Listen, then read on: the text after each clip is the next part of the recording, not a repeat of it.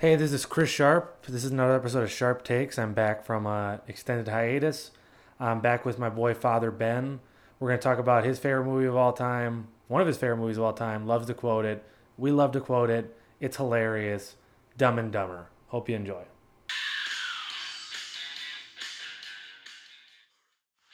So Dumb and Dumber came out in 1994. It had a $17 million budget and it made $247 million. So it did all right. Dumb and Dumber, apparently a juggernaut. So Dumb and Dumber plot, there is no plot. That's the point. It's the dumbest movie ever, but hilarious, and we love it anyway. So Harry, played by Jim Carrey, meets a girl, and as one does, he falls in love and decides to follow her across country with his best friend. And wait, Lloyd. I'm sorry, I already fucked it up. Ben's gonna chew me out. Lloyd falls in love. Harry, his best friend, hops in with them, and they go cross countries to Aspen, Colorado. Road trip's fantastic. Get lost along the way, and they don't end up with the girl, but they end up finding friendship. And isn't that what life's all about? So Benny, why are we talking about Dumb and Dumber? So this is one of my all-time favorite movies. If Desert Island, I would be hard pressed to keep this out of like the three movies I bring. And it's the dumbest movie I have ever seen, but it's also comedically genius. And I come back. This probably is the movie I quote more than any other movie I have ever seen. And I first saw it as maybe a 12, 13-year-old kid, I don't know, and it's genius. And we'll get into why, but I think it starts with Jim Carrey and Jeff Daniels. And Jim Carrey, I would say, well, he is the lead comedic actor in this movie, and then Jeff Daniels, to be honest, who's maybe more a drama or just more a serious actor, comes in and fulfills this role beautifully. And that repartee between the two, and Jeff Daniels not wanting to maybe overtake Jim Carrey's role. I mean, I'll get into a lot of that, but they play off nicely well with each other, and just a great movie that to sit down and watch with your buddies, with whoever you want, because you will be quoting this movie till the end of time. And it's timeless. And I mean, we don't have to stomp on how's this movie aged, like is it woke or broke, but it's fucking, there's nothing like it's just funny, and it's like the most, there's no like X-rated, like you rewatch The Hangover, you're gonna have some issues with some of the joke. You don't have any of that in Dumb and Dumber. It is something you could show your 8-year-old kid and you will laugh equally, and that is something that is so special and so rare for a comedy to hit every single age group and for everyone to think it's funny. That's such a special thing, and I think for me, I could watch this when I was 7 with my dad, and we'd both laugh our ass off. And there's not a lot of movies you can do that with.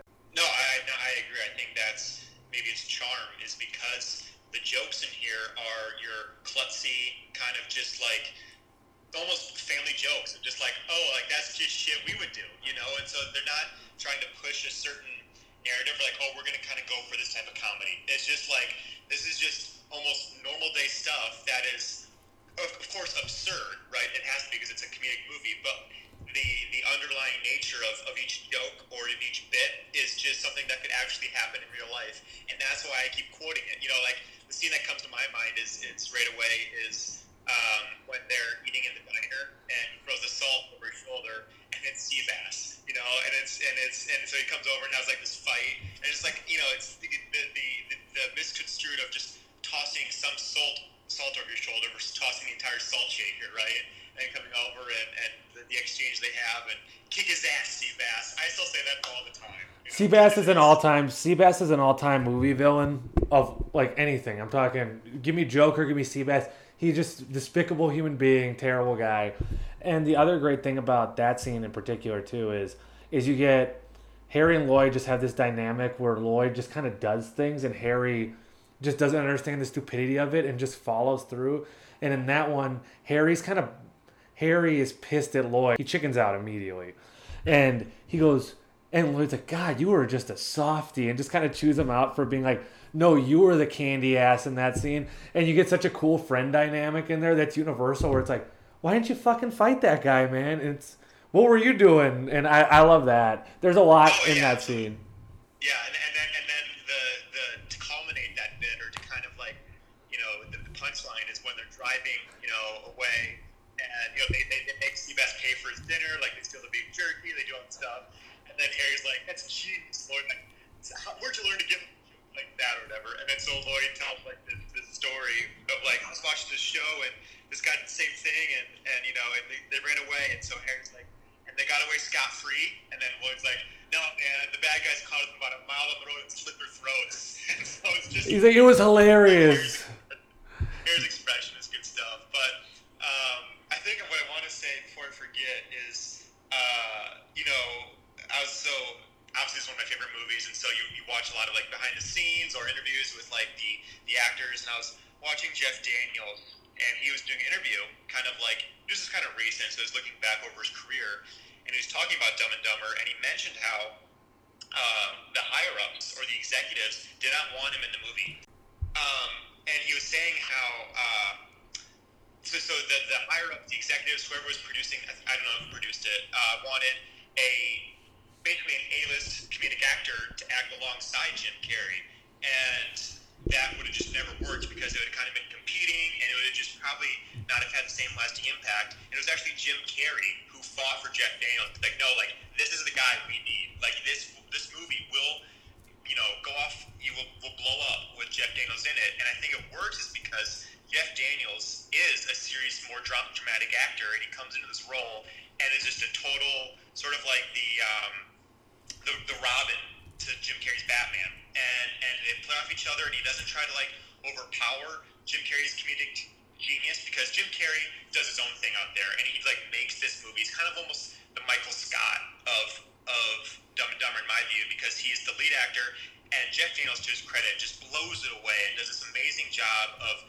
putting in little jabs here and there, and adding a layer, like just a different sort of complexity to the relationship, but it's still funny in his own right, but doesn't try to overpower Jim in any way. And I think that's why Jeff Daniels just is amazing in this movie and why it works so well. So the Farrelly brothers directed this movie. This is their first movie they ever directed, which is insane. And immediately following this, their next movie is Kingpin, which I don't know if you've seen, but hilarious. It's really funny. Bowling, Woody Harrelson, Bill Murray, all-time classic. And then immediately after that, they do There's Something About Mary. Pretty good first three comedies to throw on your resume. And I don't exactly enjoy all the stuff they did later, and they have a lot of misses after that. And especially, we'll have to talk about Dumb and Dumber 2 at some point. I don't want to do it yet. But they have some misses in their career. But for first three movies, and to have Dumb and Dumber be your first directorial movie is insane. And Jim Carrey going to bat for Jeff Daniels, I totally agree with, is really cool. And it's also makes so much sense because it's the same thing with Will Ferrell and John C. Reilly's relationship in Step Brothers and Talladega Nights, where John C. Reilly is this extremely serious character actor through the 90s and 2000s. He's in movies like Gangs of New York, and is just a dramatic actor that you'll find in good, critically acclaimed movies. And then all of a sudden he can go in a comedy and just absolutely murder it, even though he's not a comedian, because I think good enough actors just know how to play. You can play off someone and play off their energy without trying to upstage them. I think John C. Reilly was very aware that Will Ferrell was the star, and I think Jeff Daniels was very much aware that Jim Carrey was the biggest comedian at the time, and to back off and let him cook. Is this your favorite Jim Carrey movie ever?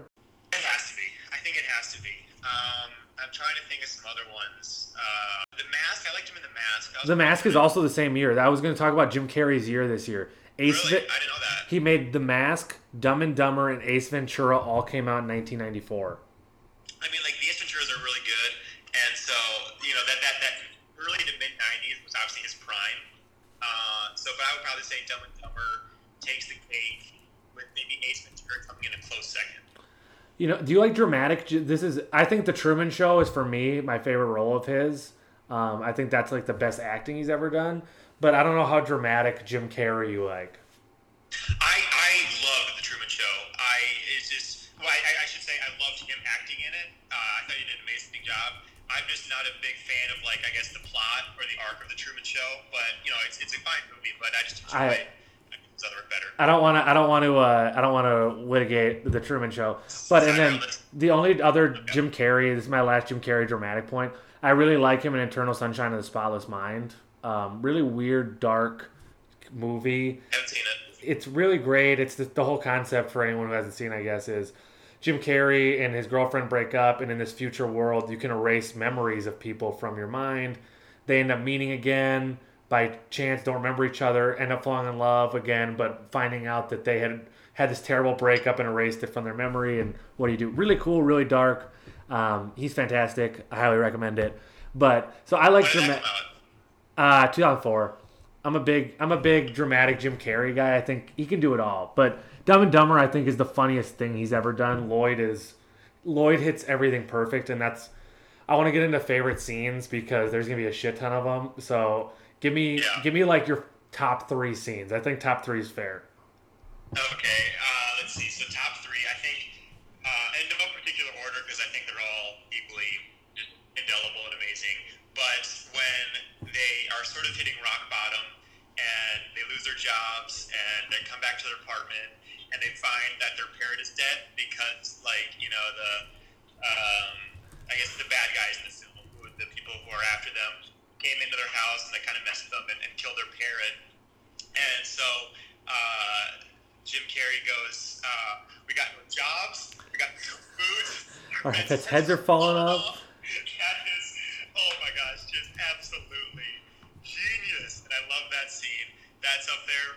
I also love the scene when they first get to the Rockies to Aspen, and they're at the camps. There's some public campsite, and they're having a fire, and Harry's like shivering because he's frigid cold, and he has no gloves on or hat, and he's just about to get froze, and Harry looks over at him and goes, "Oh, geez, you look pretty cold. Here, take my extra pair of gloves." And so he has like 2 gloves on, and he gives a pair to Harry, and Harry like shivering like through his chattering teeth goes, "You had 2 pairs of gloves in your time?" And he goes, "Yeah, we're in the Rockies." We're in the Rockies, Harry. I'm gonna kill you, Lloyd. Your hands are freezing. I'm gonna kill you, Lloyd. I'm gonna kill you. And that's good. And then, I think it's also funny. Shoot, man, I'm trying to narrow it down. I'll probably talk some more, but the funny scene is just when they're almost. I think it's the one of the opening scenes, one of the first scenes, and it's so the lead actress. Mary, I can't remember her name. It's Mary, right? I think it's Mary. Mary Samsonite. I was way off. See, that was up there too. But anyways, so Mary Swanson, or whatever her name is, leaves her briefcase like on the airport terminal like she's supposed to for the other guys to pick up for the ransom. And then Lloyd just comes in like all like Superman, does the slide, picks it up, kicks an old lady out of the way, and then he gets to the gate.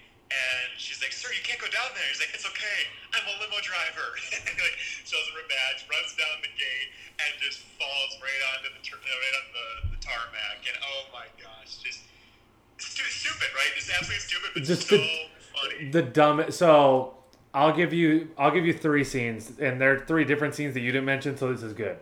So I love when Lloyd runs to the store and he's supposed to buy like necessities. And he has all this useless shit. He's carrying like Hustlers. He's got a giant cowboy hat on. And he's trying to buy a porno mag out of the classic like old magazine things where you go like put the money in and open it.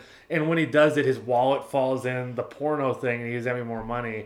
And he's like, "Hey, old lady, can you watch all my stuff while I run there?" And she's like, "Yeah, I will." And he goes, "You know what? It is true. Old people can still contribute to society." And then she steals all his stuff, and the cutaway is to him coming back in the apartment. He's like, "I got robbed by a little old lady, and I didn't even see it coming." And that entire speech he gives to Harry about them being losers and how he doesn't want to be a loser, and Harry agreeing to take the road trip. I love that. 5 minutes is gold. So then second favorite is they pick up the hitman. They don't really develop why the villains are the villains, but the Italian hit guy from The Sopranos is there, and he's on the side of the street, and they take him they have him in the car with them, and they're doing the most annoying noise. You want to hear the most annoying noise in the whole world? And they sing Mach Yeah, everything they're doing to piss off the driver is amazing, or to piss off the hitman, and then it culminates with them at the restaurant, base poisoning him, giving him the rat poison after they put all those chilies in him, and they're trying to give CPR, and Jim Carrey's grabbing his legs and pulling back and forth, and that is fucking amazing. And then for my third, I got to go in the culmination of the entire movie. Harry gets shot after Lloyd's like, shoot him.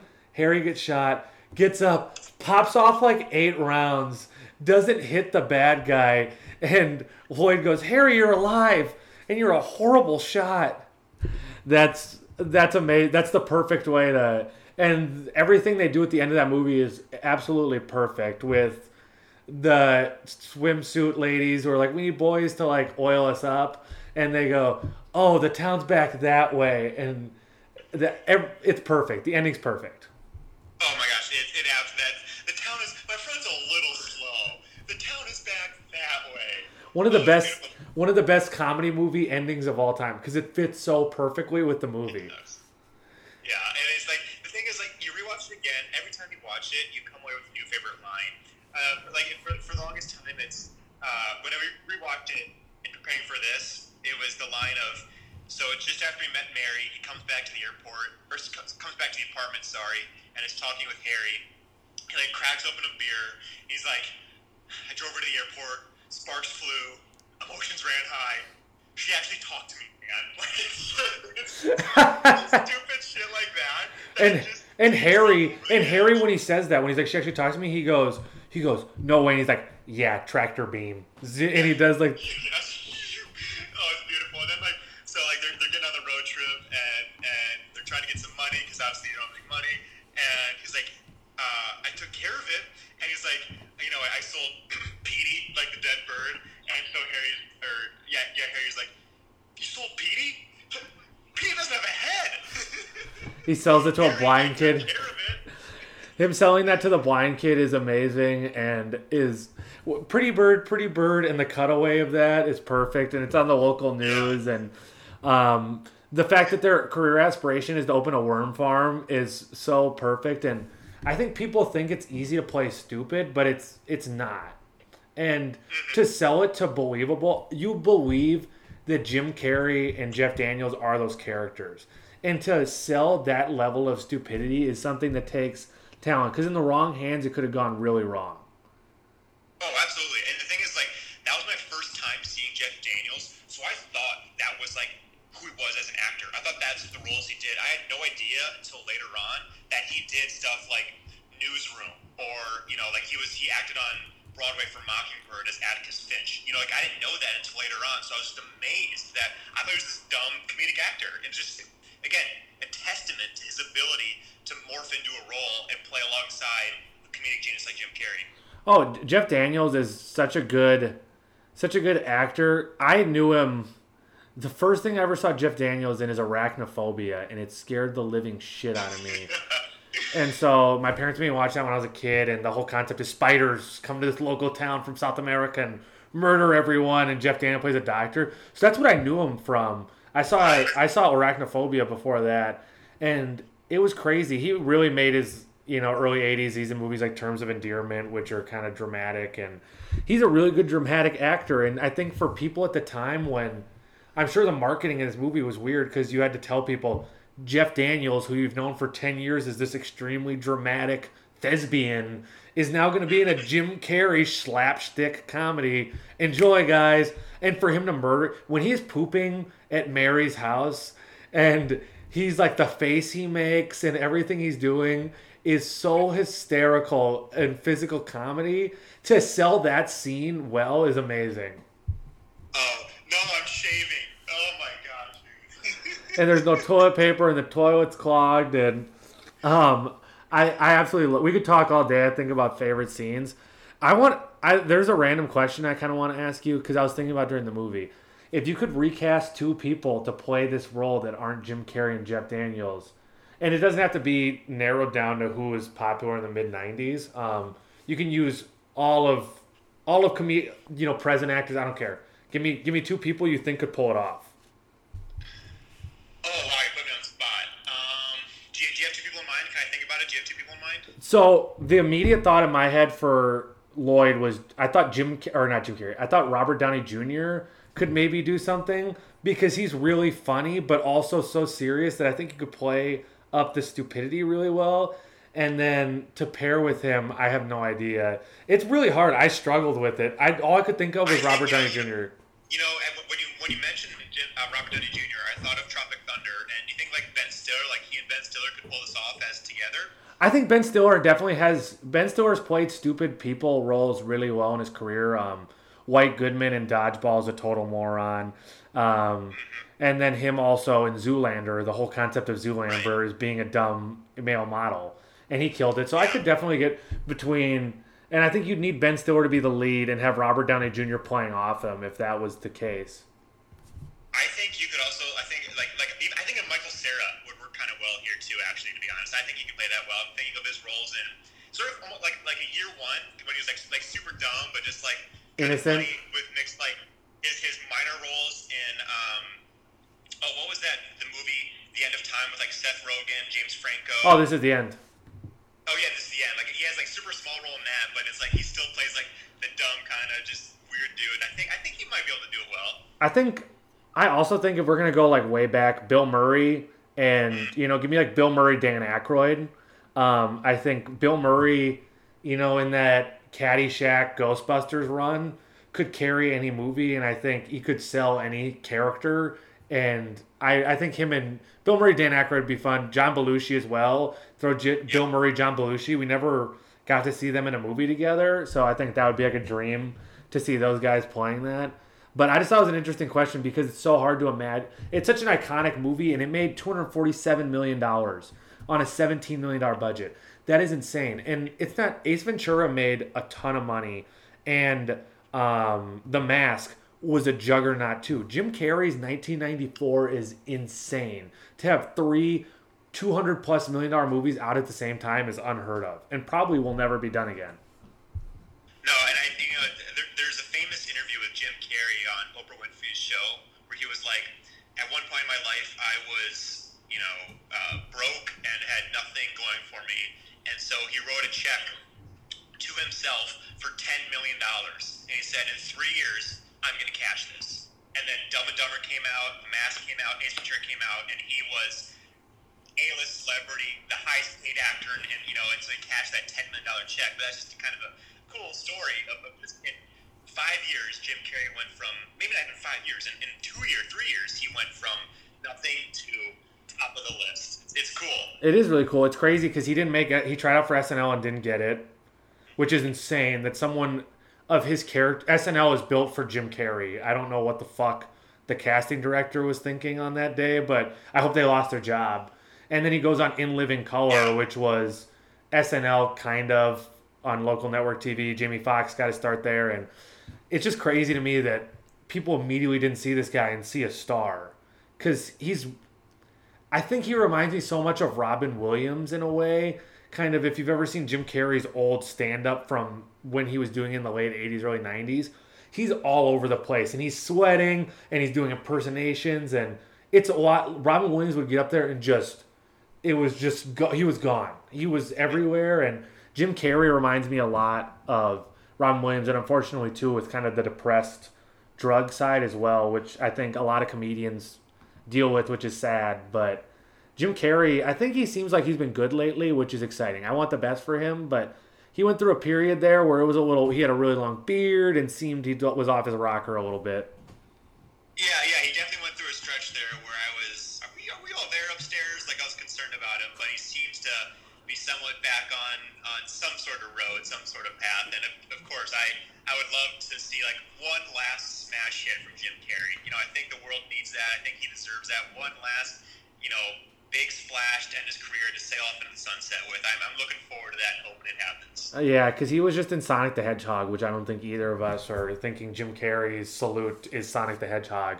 And it's an interesting choice. And he also directs that series on Showtime. He's really into... He's like executive producing, like the showrunner for it. I can't think of it, but it's gotten good reviews, and I hope he does get one crazy good role. So... I got a gun to your head. You have to choose a best character, and it's not Harry or Lloyd. So you can't choose those. Your favorite character outside the two obviouses, and then your least favorite. I think the least favorite is pretty easy, but give me your best and least.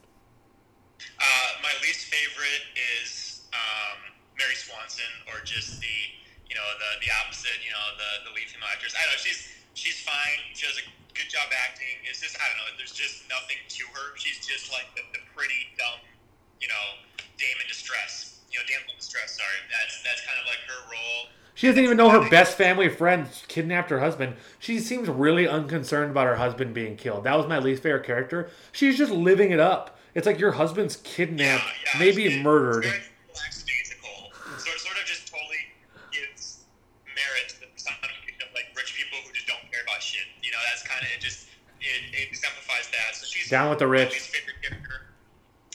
Obviously, very attractive, very pretty woman, but wasn't that well. Anyways.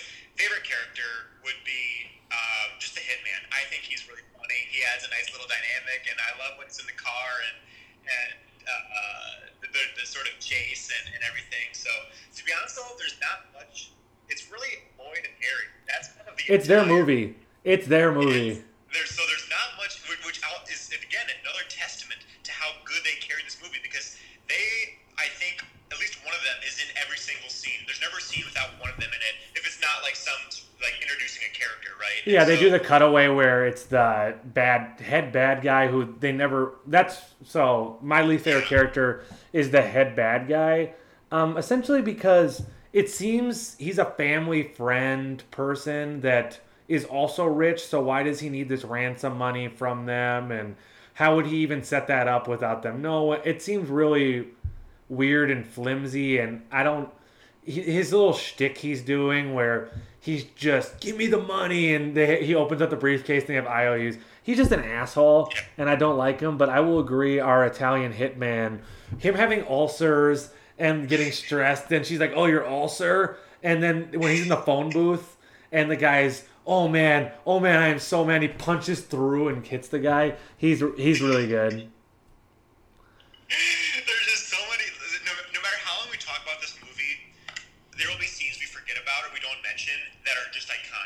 Like the phone booth scene. We haven't mentioned when Harry and Lloyd are in the hot tub and they talk about the John Doe. Okay, I need to. That's the irony of. So I was with shout out Paul Malash and Louis Noble, friends of the program, formerly been on here. I was just with them earlier today, and I was telling them I'm going to do Dumb and Dumber, and I was talking about. I quoted the scene where Harry's talking about getting this John Deere, he says John Deere letter from her, which he's trying to say John Doe. He says John Deere, which is hilarious. He's like, what? Some little filly broke your heart, which is hilarious. And then he goes in about, it's obvious that Lloyd hooked up with this girl and that's why she broke up with Harry, but Harry doesn't get it. And she called me up and, she said some bunch of stuff about how I wasn't talking. I wasn't listening to her. I don't know. I wasn't really paying attention. I think that is one of the funniest throwaway lines in any movie ever. Oh, it absolutely is. It's so killer. I fucking love Jeff Daniels, and I think I almost like Harry's character a little more and what he's bringing, and when he's with Mary for the day, and he's got a little bit of charm, and he can kind of maneuver his way through the world a little bit, and he sticks his tongue to the pole, and he's making her laugh, and he throws the snowball at her super hard, and I like Jeff Daniels a lot. I think I would tend to agree with you on this, and I think the scene that puts him over the edge for me of just Hall of Fame is when they're getting pulled over by the cop, and the cop on the motorcycle pulls up to the side of their car and goes, pull over, and Harry goes, no, it's a cardigan, but thanks for noticing. Killer boots, man. Killer boots, man. And I think the reason... And when he drinks the piss. When he drinks the piss and get the hell out of here. That's beautiful. But, and I think the reason we're able to love Harry so much is because Jim Carrey sort of takes on that lead role of just being able to carry it, and Harry can sort of pick and choose moments to add in comedic relief. And I'm not taking anything away from Jim Carrey when I say I like Harry more. It's a testament to Jim Carrey that Jeff Daniels able to succeed as much as he did in this role. And we haven't even talked about this. Has just turned into all favorite scenes in this movie. But when they're getting the makeovers done before, hey Cinderella, we got to get you ready for this ball, and they do the classic like Pretty Woman starts playing, and he tries on all these suits, and he chooses the neon orange one, and I absolutely love that. Okay, now I'm gonna do our favorite recurring segment. Guess what the Rotten Tomatoes and IMDb scores were for this movie? Okay, so Rotten Tomatoes, are we doing critics or audience? Give me critics. Critics, I'm going to say 64. Oh, shit, okay. It was 67 on Rotten Tomatoes, 67%. And on IMDb, it was 7.3, which is usually the case. IMDb usually has a little better taste. And the audience score was 84%. The critic score was 67%. I was going to say mid-80s, yeah. So a top critic from Chicago, who looks like she's never laughed at all in her life based on the picture of her, says this is a long way from social comedy of Jerry Lewis. The characters here ultimately turned into punching bags or punchline dispensers. So apparently a huge Jerry Lee Lewis fan. She apparently missed some years of comedy in between. Really just I think critics struggle with comedy, especially not in. There's a couple branches of comedy it's hard to like put in a box, but there's satire that's actually really intelligent satire, and then there's really just stupidity that's funny. And these guys are doing stupid stuff. There's no comment on society. There's no political commentary. There's nothing intelligent. It's just, we're going to make you laugh. And I think critics really struggle when there isn't a purpose in their mind of, well, what's the point of that thing? Why is he pooping like that and screaming? Like, what's the point? What's serving the story? And they overanalyze it and just go just to sit down and enjoy the movie, you know? No, yeah, I think you hit the nail on the head here. And critics, you know, whatever in their role, I think they have to create some sort of conflict in order to create a reason for them to write, you know, a piece. And for most movies, like, that's needed and it's good, right? There needs to be some sort of conflict between good and evil, or between like a plan and you know, maybe the recourse to that plan. But in a movie like this, where it's just, hey, we're just gonna sit down and make you laugh for an hour and a half, like, there doesn't really need to be a critical response to that. Just say, hey, this movie was funny and stupid. I'm not gonna write anything more about it. I think it's just they don't know what to do, and they take themselves. Movie critics take themselves very, very seriously, which is, I mean, it comes with the territory, I guess, of being a movie critic. But they fucking take themselves really seriously, and just, we've talked about basically every scene in this movie. If you watch this movie, you can't tell. There's no scene that isn't funny. There's no scene that's just there as to move the plot forward. Even when they're driving into Aspen, when they're frozen on their fucking little moped and they're frozen to each other, it's just a plot device to move the story forward of, hey, we're arriving. But they find ways to get comedy in there. And that's hard to do. Yeah, and the thing is this is another one of those movies where, you know, there's no secret. It's maybe more geared towards the male comedic relief. You know, I don't think my mom or my you know, girlfriends or, you know, my sister isn't telling me let's watch Dumb and Dumber. Right, but the thing is that I think it's a wide range of comedy that anyone can enjoy. But for some reason, again, it's just maybe men feel more connected to it. I don't know what the reason is, but every single scene, and again, I'm inundated with scenes right now of just more comedic relief. I'm not going to, you know, spew more because we've heard of everything and whatnot, but you're absolutely right when you say, like, there's no scene where it's like, okay, we're just going to introduce like this subplot, or we're going to try to develop this character. It's just, hey, we want to make you laugh. Yeah, I'll just pivot this into Woke or Broke for this movie, but I think part of the reason, you know, I'm speaking not out of any experience of where I've heard a bunch of women tell me they don't like Dumb and Dumber, but I totally agree with you that this is definitely a more male-driven comedy. And I think there was such a fatigue in just the zeitgeist and the culture of women were so tired of every big comedy had to be male-driven, white, male-driven comedy. Is basically all that was in the mainstream for the longest time. And that's why a movie like Bridesmaids, when we were in high school, comes out, and it was a female-driven R-rated comedy, and that explodes. And that was such a big deal. And we were in high school. I mean, this isn't 1955. This is in the 2010s. It was a big deal for that. And so I think women, every woman I know or I've been around loves Bridesmaids. They think it's hilarious. And I love Bridesmaids because it is really vulgar. It is really funny. But I think for some women, it was nice to see we can make those jokes too. That isn't just you. Mary Swanson, women in these comedies, for the most part, are plot devices. They're just there to be seen, not heard from. And Jim Carrey is using her as almost, it's just something to play off of. She's not a character, she's a prop.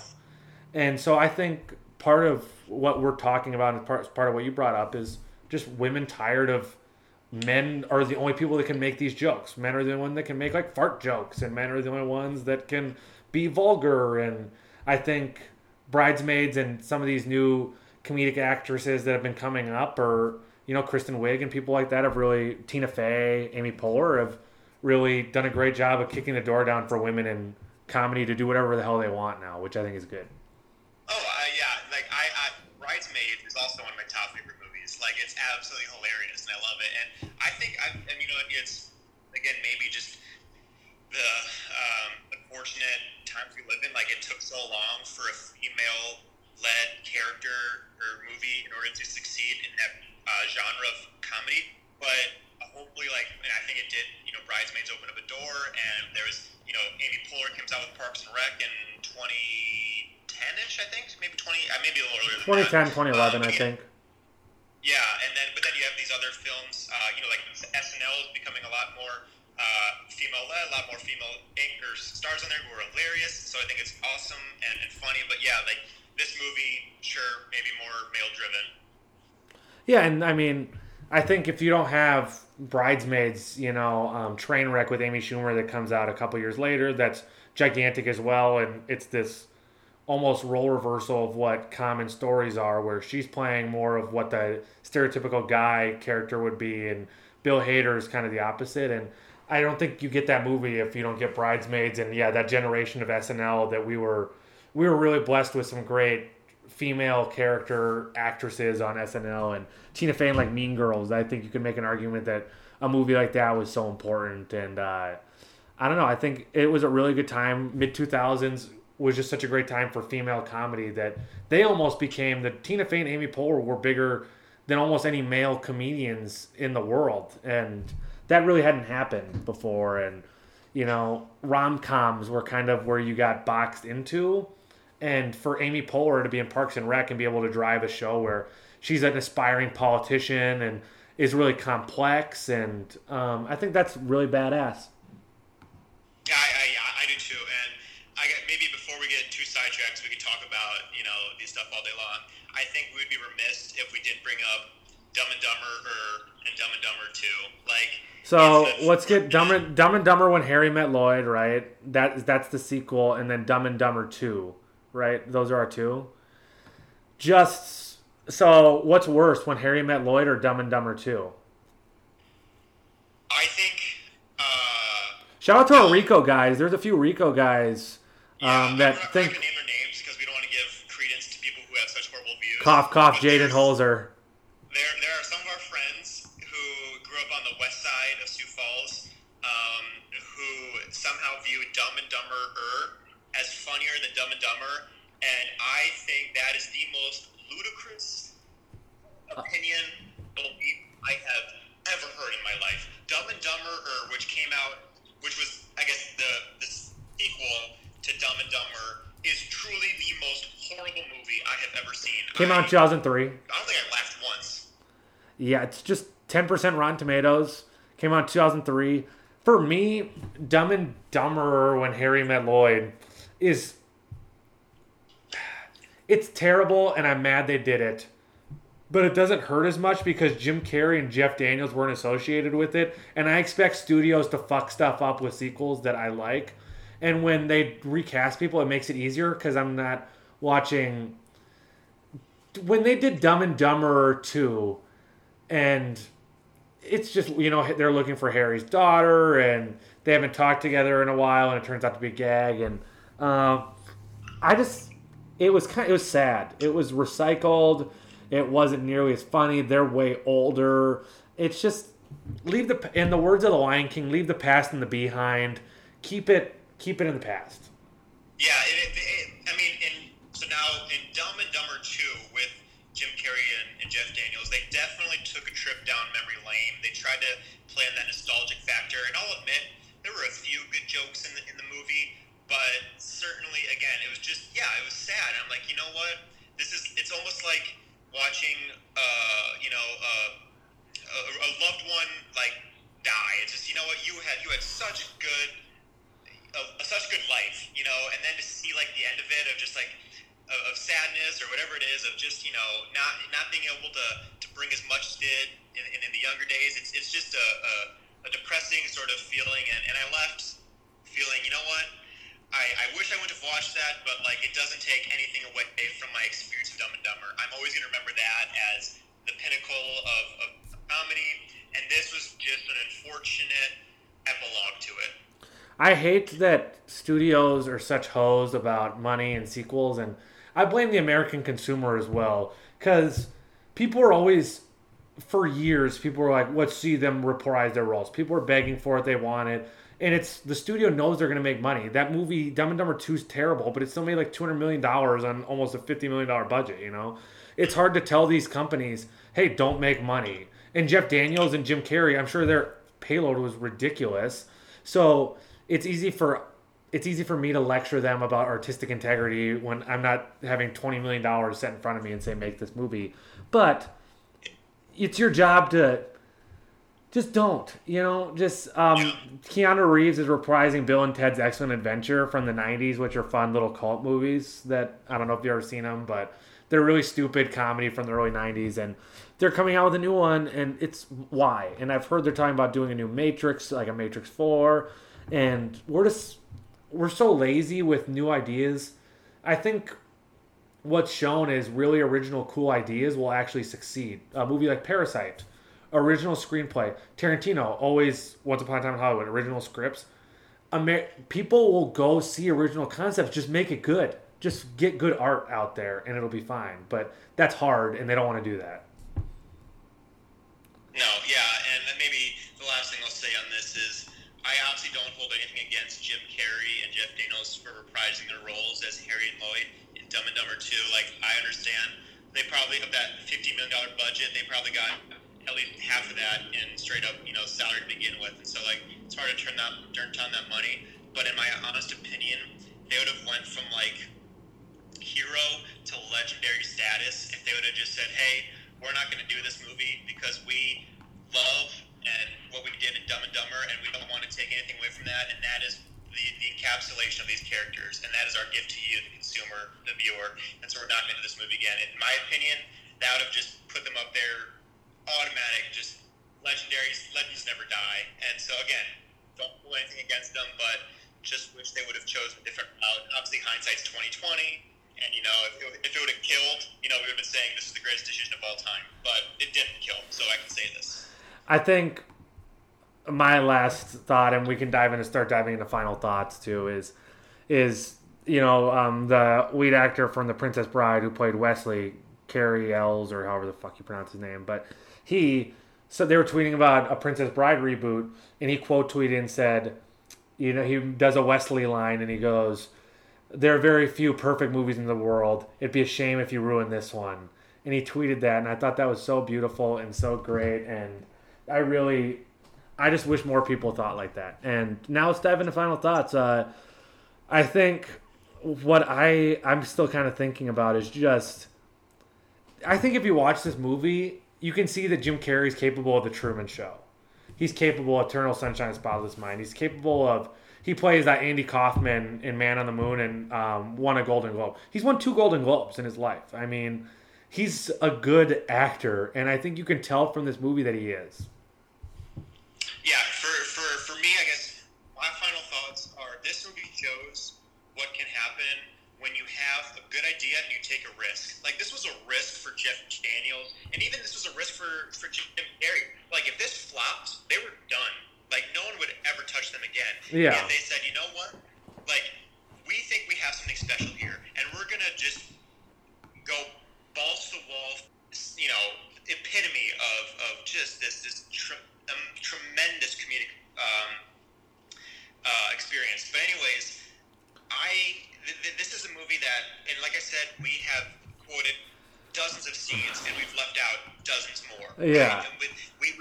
We'll end this conversation, and we'll be like, shoot, man, I should have said that scene, because that's funnier. And what I'm saying is, please watch this movie, then watch it again, then watch it again, and watch it again. Like, this movie will be funny now, it'll be funny in 2050, it'll be funny in 2080, if we still have some way to view it. You know, I will be quoting this movie on my deathbed, and if there's not some quote from one of my friends at my funeral, at my wake, saying some line from Dumb and Dumber, I will be thoroughly, upset in the afterlife. This is come back and haunt your ass. I totally agree. I think it's a movie that I'll show my son or daughter someday. Hopefully, my daughter would think it's funny, but we already talked about that kind of. But if I had a son, for sure, this is a movie I'd be like, there's some comedies you can show your young son and not worry about it. And this is one of those I'd be like, hey, this is what's hilarious, son. Like, this is what comedy is and can be. And I think my son would love it, and I think my grandchildren someday and their grandchildren will look at this, and it'll be this thing that lasts forever. Because I think young kids to this day still enjoy this movie, and I think it's a movie that has legs. And there's some comedies that, Kingpin, you don't know what that is, and it was big at the time, and it doesn't survive unless you really look for it. But a movie like Dumb and Dumber is so known that I think it'll survive forever. Absolutely agree.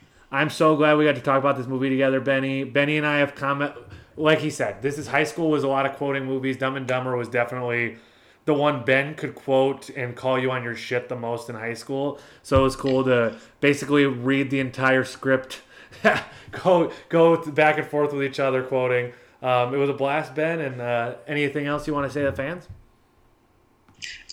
Please watch this movie and keep listening to the podcast. Thanks, Benny.